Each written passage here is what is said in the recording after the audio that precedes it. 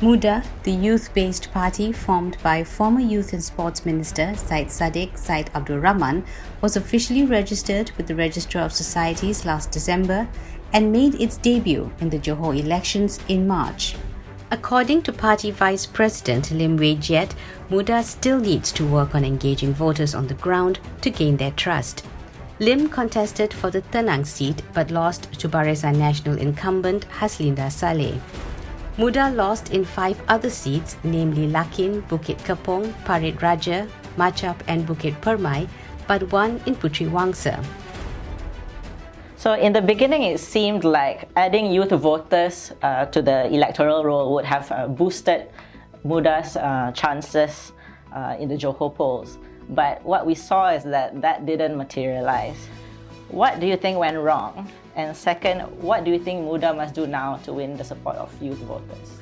It is important to be able to sit down with them, talk to them, engage in activities with them like playing football or badminton, to just get to know them better and for them to trust you that you are someone who is trying to fight for them and not someone who only comes down 5 years once and trying to exploit their votes. If you look at urban and semi-urban areas like Puteri Wangsa and you look at the results of the saluran that has the youth voters, they are with Muda.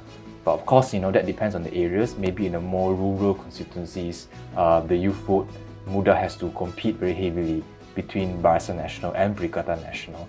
So it really depends on the constituency involved. But of course, if you zoom out and you look at the bigger picture in Johor, there is intense competition between Muda, Barisan Nasional and Perikatan Nasional. Of course, when I mention Muda, it's together with Pakatan Harapan. Like recently in the Johor polls, we saw that the turnout was maybe, I think, election commissions was 50+%, 50+%, less than 60%. So, what are your observations on like the youth voters? Are they coming out to vote? When I was in Tenang, like almost every Chinese household, for example, had a son or a daughter who was working in Singapore who could not come back to vote for Johor but came back to vote in the 14 GE in 2018. So voter turnout is also affected by that. Of course, also political apathy. After the Sheraton move, many people felt that it was worthless to come out to vote because people can just hop here and there. He said based on his encounters with people in Johor, many youths didn't know about the automatic voter registration under the Undi 18 initiative. They don't know that there's already automatic voter registration that's been passed by Parliament. And of course, Johor is the first election that those who have been in the automatic voter registration can vote. Yeah. But that is why people are not aware of it. Hopefully, after the Johor elections, in time in the 15th general elections, more people will know that you actually don't need to register now. You can vote. It is a big problem. Many people really did not know that they could vote. So we shouldn't assume that people even know that basic fact. He said it was important for young people to be educated on the importance of voting and that this could be taught early in secondary schools.